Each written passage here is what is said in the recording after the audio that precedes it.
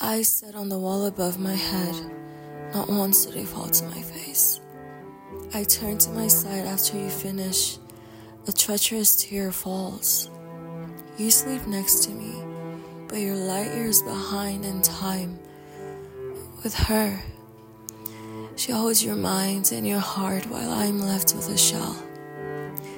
You came to terms with the fact she'd never be yours as I came to terms with being what you settled for when you discerned this. We ran into an old friend of yours. They spoke about how she glimmered even more, how perfect her family seemed.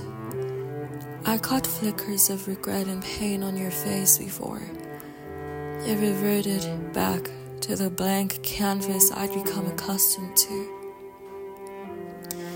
My heart whimpered.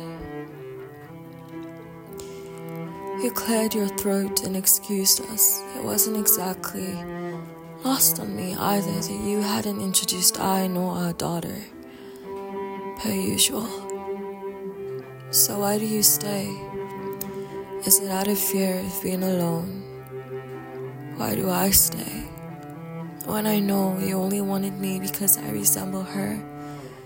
Even after your superficial interest faded away, once it registered that I'd never be her.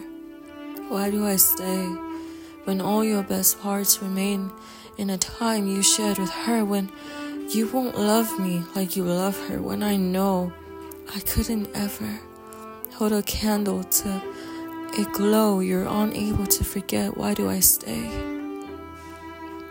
when it is certain that I'd only age, die, and be buried in her shadow?